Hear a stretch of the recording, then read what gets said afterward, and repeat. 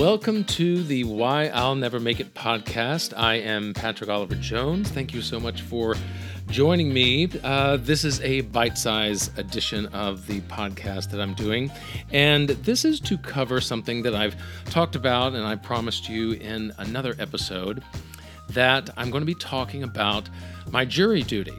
Now, what does jury duty have to do with not making it, have to do with entertainment at all? Well, for the first time since I've lived here in New York, I actually answered a jury summons. And the reason why it's my first time is because all the other times I was out of town doing a show. So this is the first time that I just finished doing Annie, and I was in town for the day of the jury summons. So I went, well, I got to do my civic duty. So that's what I decided to do. And another reason why this is semi-related to the Why I'll Never Make It is because I was actually on jury duty for 2 weeks. Now, during those 2 weeks, I was really unable to audition. I think I went to 2 auditions during that time. One I wasn't able to make because of the trial, and so didn't make it to that one. And then the 2 other ones, one of them actually led to a callback, which had to finagle the schedule around to make that, and then the other one didn't lead to a callback at all. But all of my time during the day was devoted to this trial. And so it really did get in the way of going to auditions, preparing for these auditions. That was probably the biggest factor. So jury duty is one of those weird kind of things that we all have to do at some point. But I thought, well, I'm just going to answer honestly, and I'm either chosen or I'm not. And as it turns out, I was chosen. And so I wanted to share with you, now that I can talk about it, because obviously during the trial I was unable to share or talk to anyone about it. So now I can tell this very interesting, it's a little complicated, but more in a medical sense, as far as like explaining everything and the details of it. But the story itself is rather fascinating. So here we go. Here's the story of my time on jury duty. Marianne Benjamin Williams is an immigrant from Israel, and she came here several years ago, had odd jobs here and there, but eventually settled in on nannying, babysitting. And answering a Craigslist ad, she found this couple that live here in Manhattan. They were about to have their first child, a daughter. So she applied, sent in her resume, she gave them references, they eventually spoke over the phone, and then eventually met in person at the Blutreich home in Lower Manhattan. Everything that was in the resume, they liked how she had dealt with children before, they liked her personality, they felt like she would be a good fit for not only the couple, but also for their first child, Ariella. And so Ariella was born, and for about a year, Marianne took care of Ariella. She got along with Ariella. She called her princess. And so there was a lot of warm feelings, good feelings, both between Ariella and Marianne, as well as Marianne and the couple. Now, her work schedule was kind of 1 week on, 1 week off kind of thing because of the couple's work schedule. And so that's why she was only needed part-time. Then after about a year of good work, no complaints there, the couple was going to have their second baby. And so with that, they wanted to keep Marianne on, but then promote her to full-time. Of course, that would mean more money, more hours. In their mind, and they had heard from other friends of theirs, that bumping the rate up $1 is all you need when you had one child. Now, personally, that seems a little low to me, but that's what they testified, that's what friends of theirs had said. And so they had thought going from $17 an hour, which is what she was originally paid, to $18 would be fair, but then the mother was kind of like, well, that doesn't seem right. She kind of bumped it up, and eventually the couple decided on, all right, well, let's do 20. So they sat down and talked with Marianne about the extra hours and about the new pay rate of $20 an hour, and that turned into a big discussion. The father as well as Marianne, they kind of got into it as far as debating what should be the rate, and Marianne felt like it was not enough, and of course the Blutreiches only have so much money, and so they eventually were able to bump it up to 21, but that was as much as they could do. Marianne seemed happy with that, and they moved on. Then their little baby boy was born, and as it turns out, shares the same birthday as me, March 19th. And they brought Maxwell, that's the baby's name, they brought Maxwell home, and for the first 6 weeks of Maxwell's life, the mother as well as Marianne were there in the apartment to allow the mother to, of course, bond with the child, but also to give Marianne a chance to get used to not just taking care of one child, but taking care of both children. And so for that 6 weeks, the mother was basically with the newborn, and Marianne was with Ariella, the now 1-year-old daughter. And over the course of that 6 weeks, eventually the mother would leave and do some work outside of the home and would be gone a few hours here and there to allow Marianne a chance to be with both children. It was just a slow process of eventually letting Marianne be with both children to acclimate her to taking care of 2 children as opposed to 1, but also acclimate the mother to eventually going back to work and being away from her children again. Now, during those 6 weeks, Maxwell was not as easygoing as Ariella, because in the first year, Marianne and Ariella got along really well. She was an easy baby to take care of.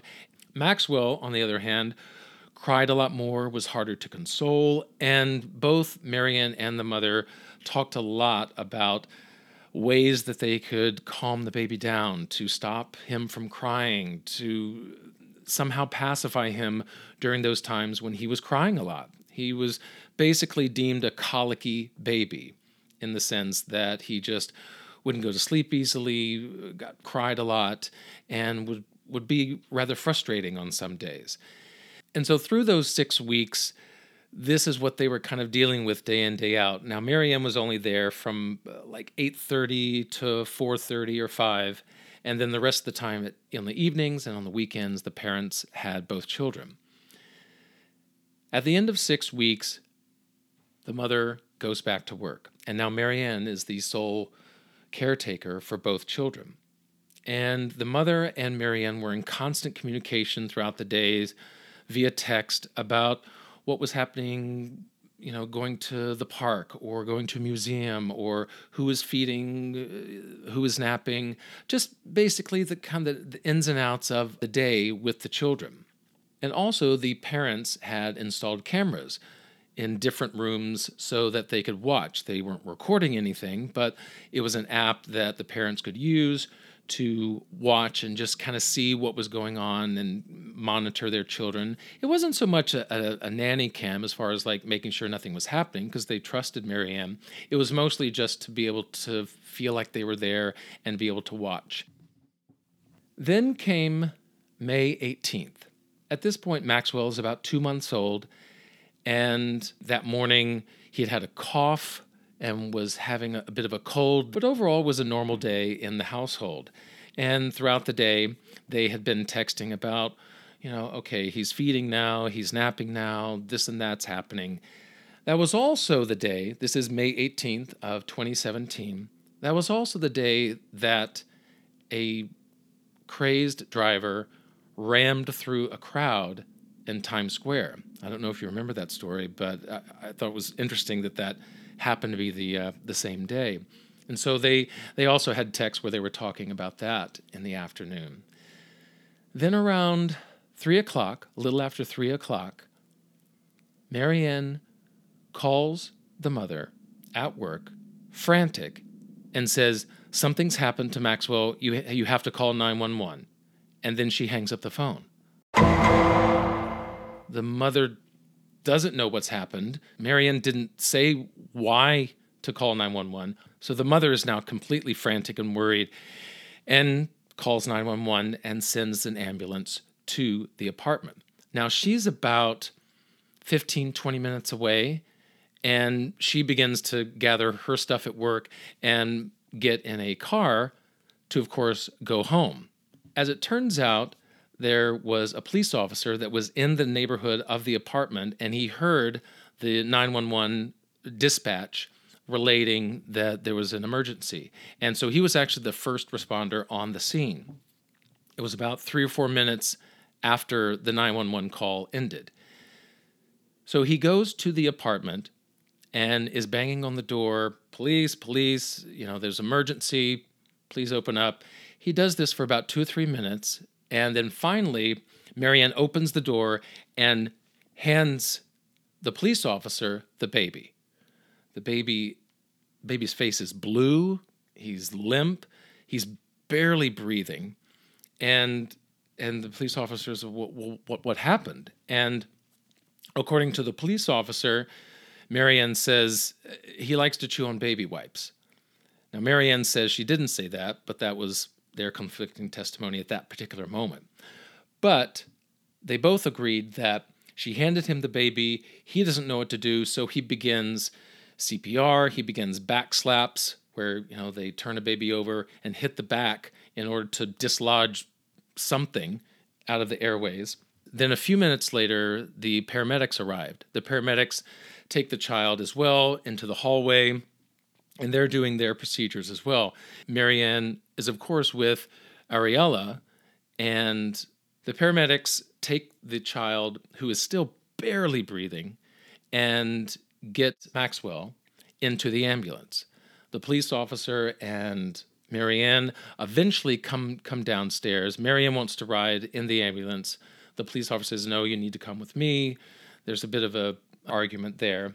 And eventually she agrees to get in the car with Ariella, who at this point just has on diapers, basically, because in the panic of it all, that's all that she had on. And Marianne barely had anything from the apartment. They get in the police car and the ambulance, and they all head to the hospital, which fortunately is across the street, but it's across the highway. So there's no real direct path. You have to kind of go around the highway, up this street, back down the street, and then eventually get to the ER. Now at this point, the hospital is prepared, ready, and also the mother and the father have been notified of what hospital they're going to be at. So they're on their way.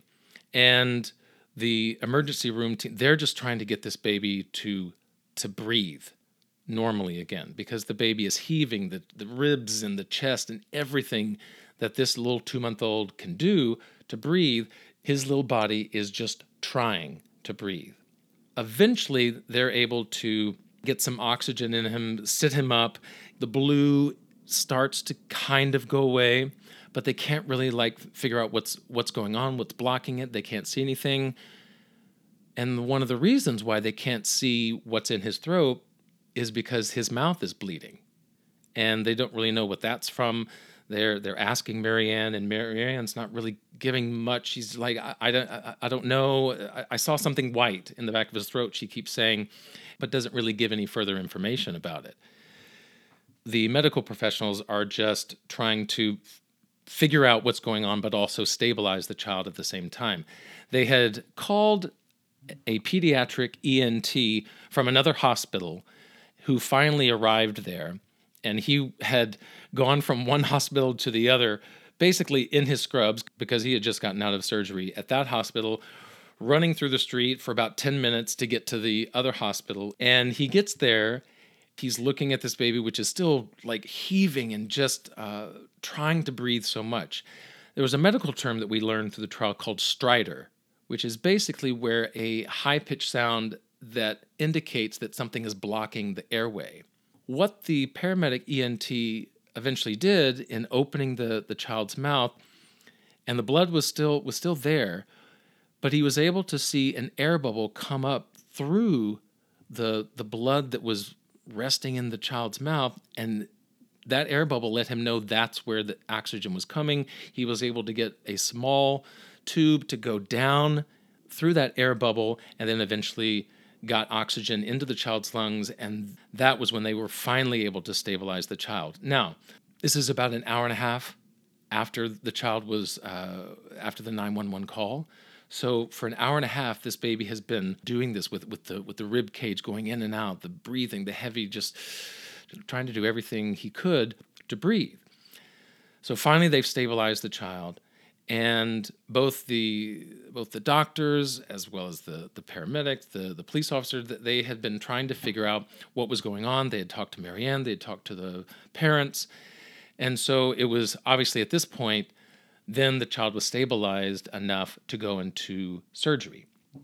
So they went into surgery, and at that point, Marianne says she needs to go back to the apartment to gather stuff up because Ariella had no food there, had really no clothes on but the diapers that she was wearing. And so Marianne left to gather things and then come back. While she was gone, the surgery went successfully because they were able to find what was in the baby's throat. It was a baby wipe. A folded up baby wipe was in the back of this child's throat, and that's what was blocking the airwaves. So, of course, that is a very unique and rare situation. And so with that began a process of, well, how did this baby wipe get in there? And different doctors were called, child abuse specialist doctors were called. So they assessed the child, and the next day, so this is now May 19th, the next day they did what's called a skeletal survey. And a skeletal survey is, as it describes, it does an X-ray survey of every bone in the body. So one by one, they went to the different sections of Maxwell's body and did these X-rays. Through that X-ray, they were able to find that there was a healing fracture in the left humerus, which is the left upper arm of Maxwell. And they couldn't really tell what it was. It had calcified around a certain section of the bone, which had indicated that it was probably healing from a fracture, but they couldn't see the fracture. And it really wasn't until 2 weeks later when they did another X-ray that they were actually able to see the fracture.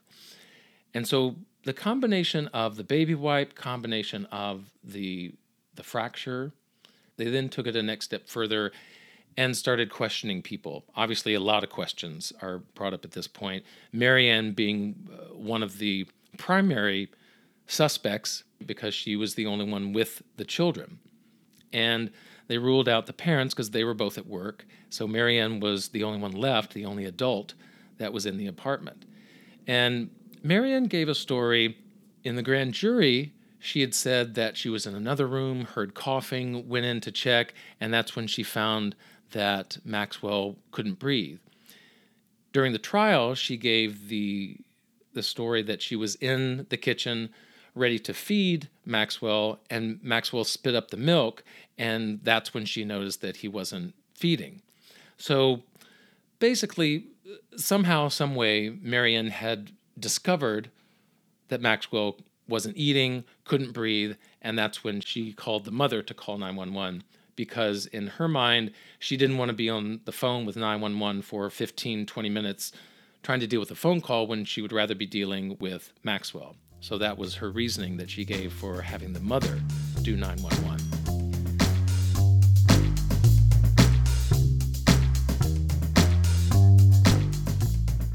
So that is the case that was laid out and the chronological order of the events that led up to May 18th of 2017 when Maxwell was found to be choking. Now, before I go any further, I'm sure you're asking yourself, is Max okay?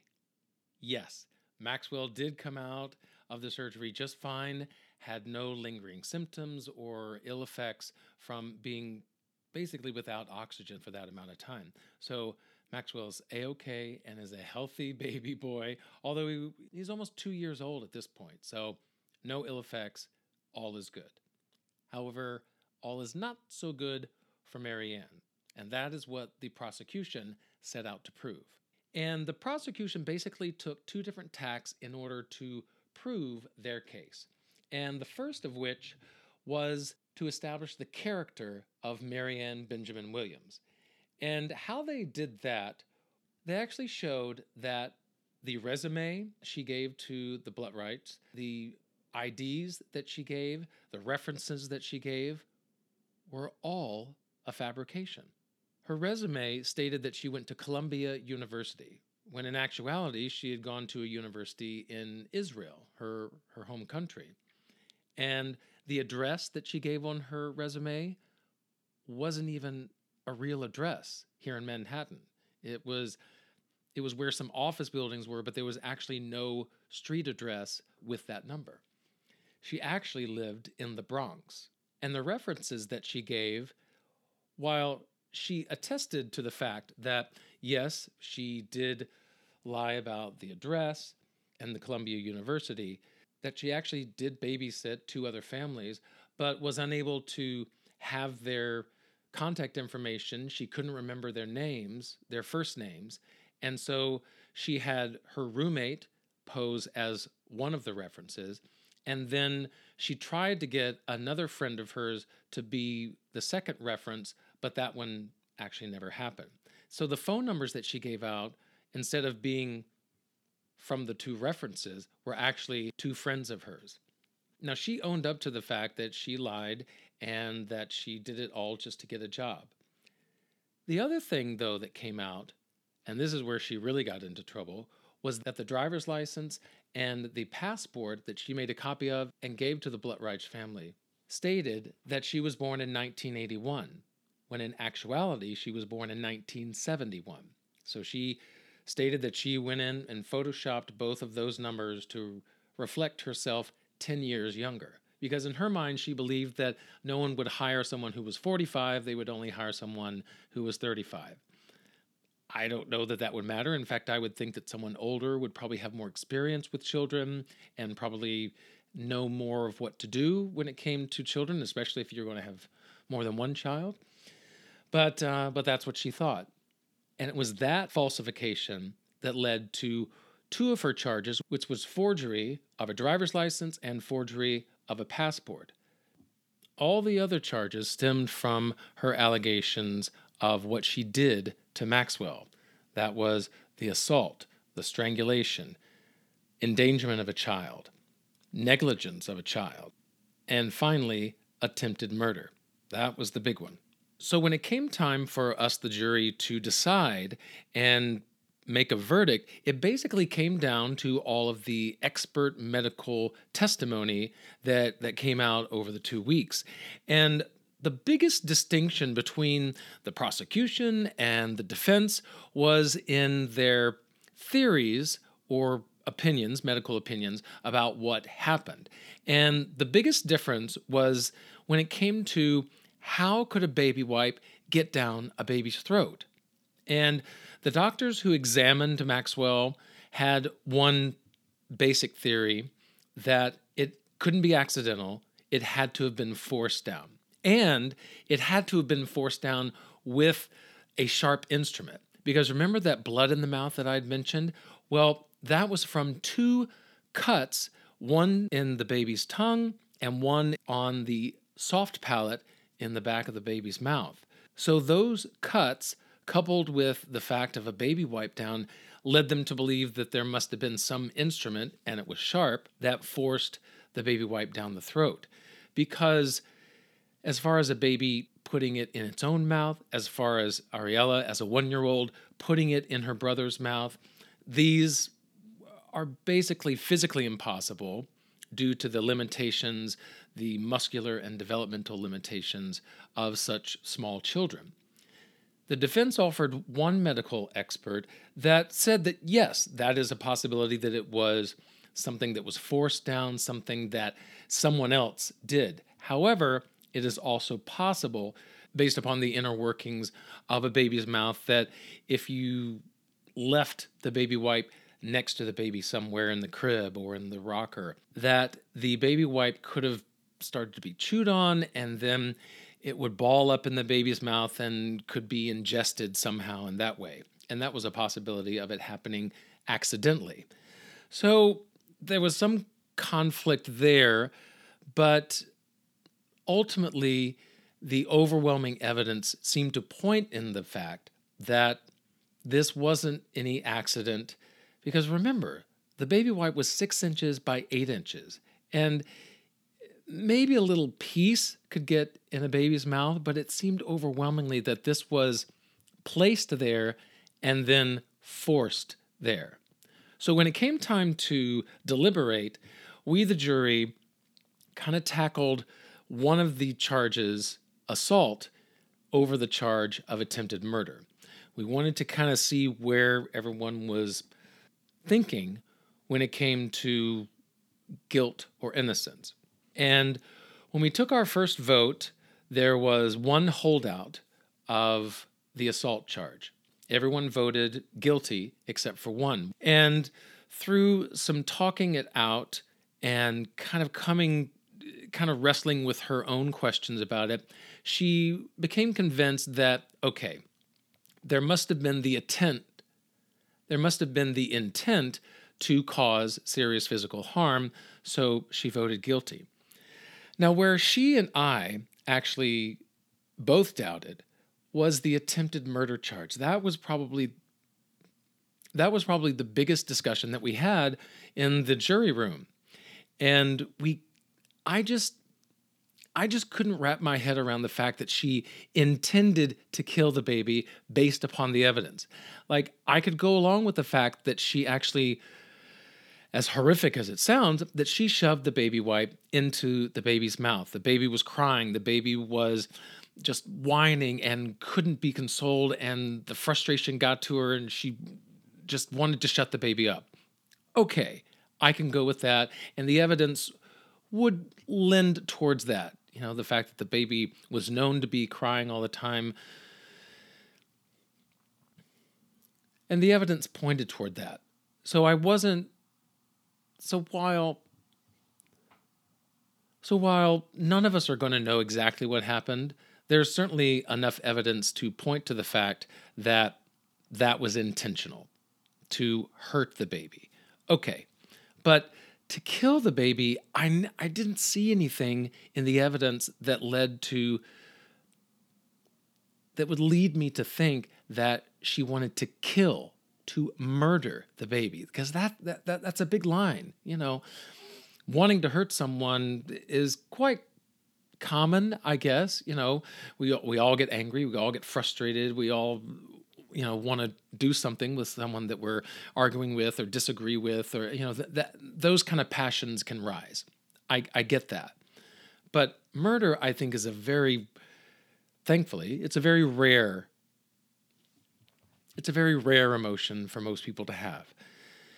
And so in the course of discussing, me and this other woman who were doubting the attempted murder, we basically talked out our doubts and was like, well, I just don't see the intent. I don't see the actual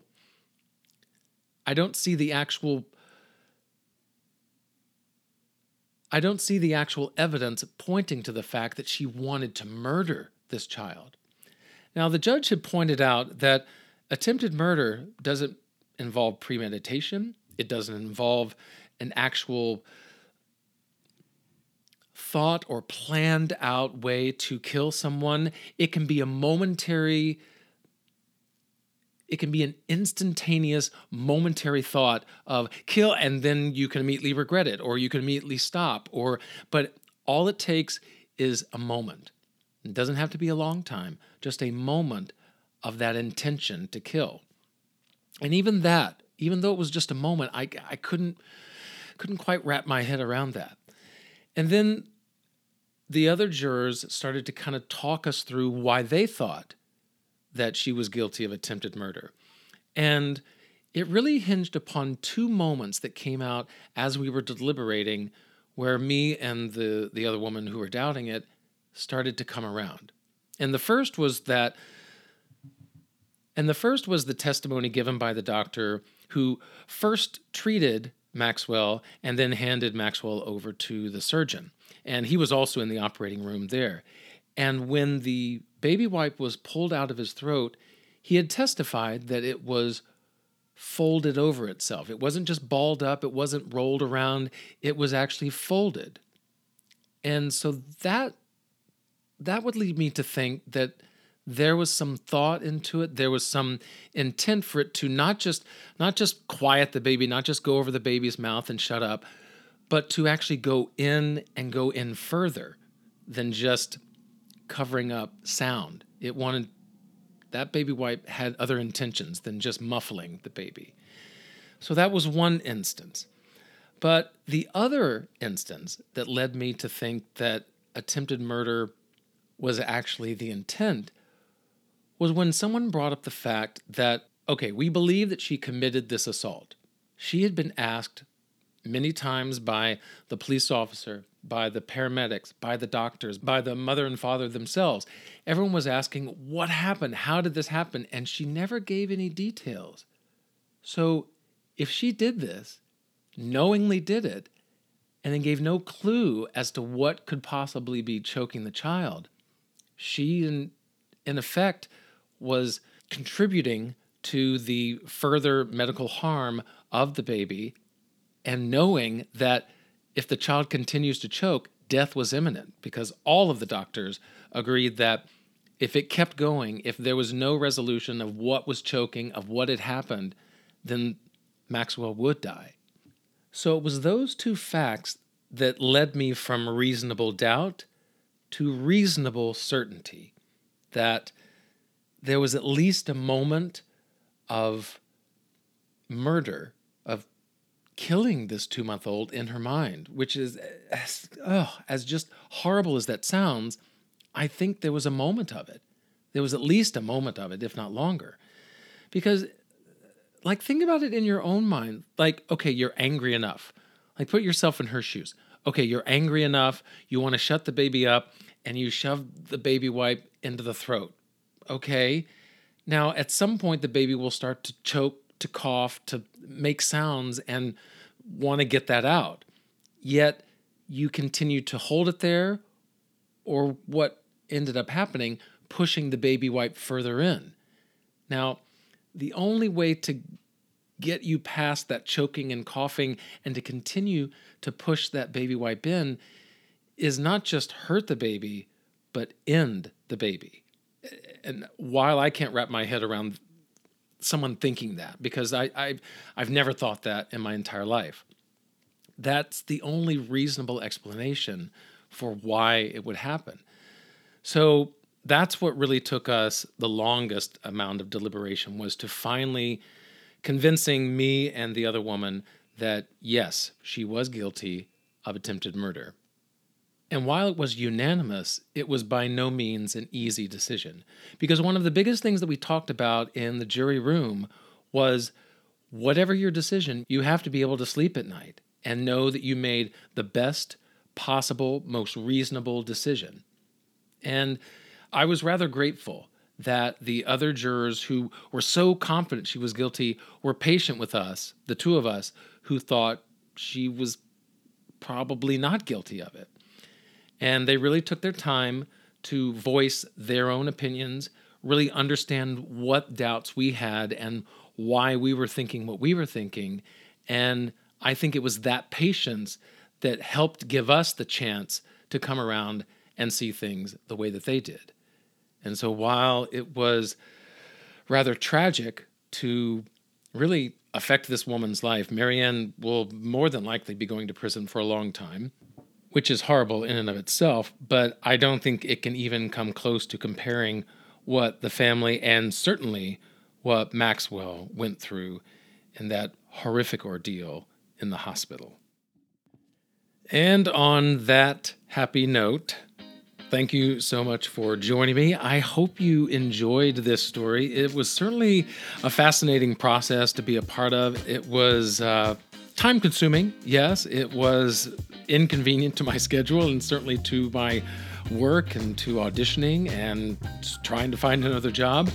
But I think that it's experiences like that that makes you appreciate life, makes you think about life differently. And for that reason, I'm certainly glad to have done my civic duty.